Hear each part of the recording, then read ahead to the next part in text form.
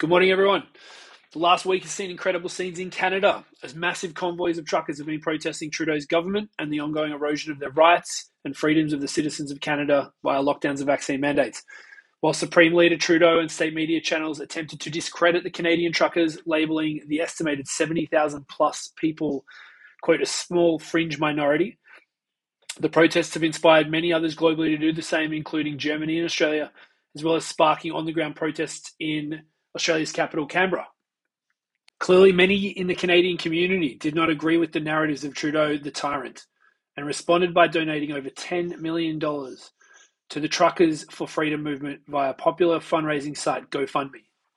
In predictable fashion, Ottawa City Council have called for GoFundMe to censor the transactions of hundreds of thousands of people that donated to the cause and have been applying political pressure, and said they have also considered applying legal pressure and also asked the PM to do the same to prevent these funds from being released and passed on to who they were actually intended.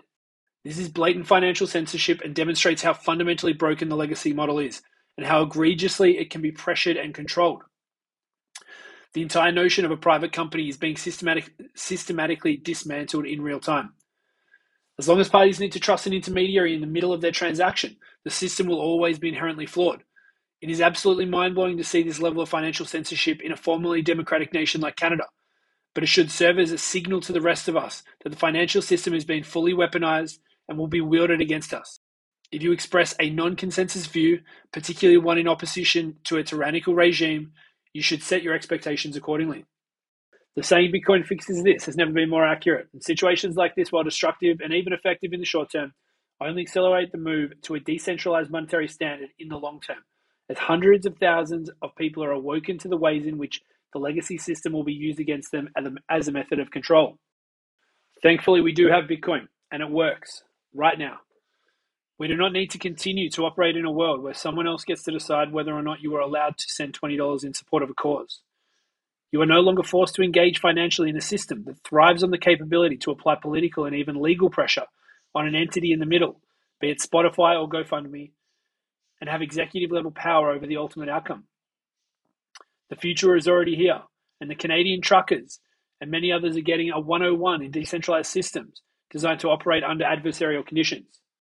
In an inspiring response to GoFundMe's censorship, Bitcoin has immediately started sending sats in support of the truckers in a completely open and permissionless way, demonstrating the power of this censorship-resistant protocol, with over 298 contributors sending in excess of 22 million sats.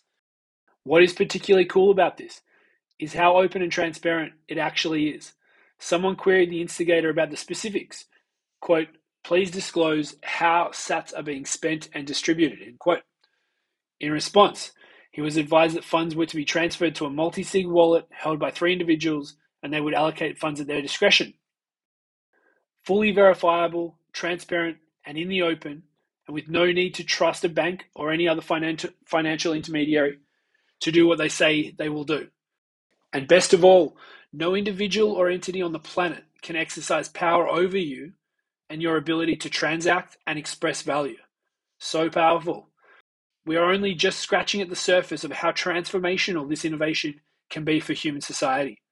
While many political actors continue to choose authoritarian measures, they do so at their own peril, as they fail to realize they are at the same time incentivizing and facilitating the rise of a new system. This is the power of an apolitical protocol that is truly neutral and censorship resistant. You'll love to see it. Hope you all have a great day. Share these letters around, and I'll talk to you tomorrow.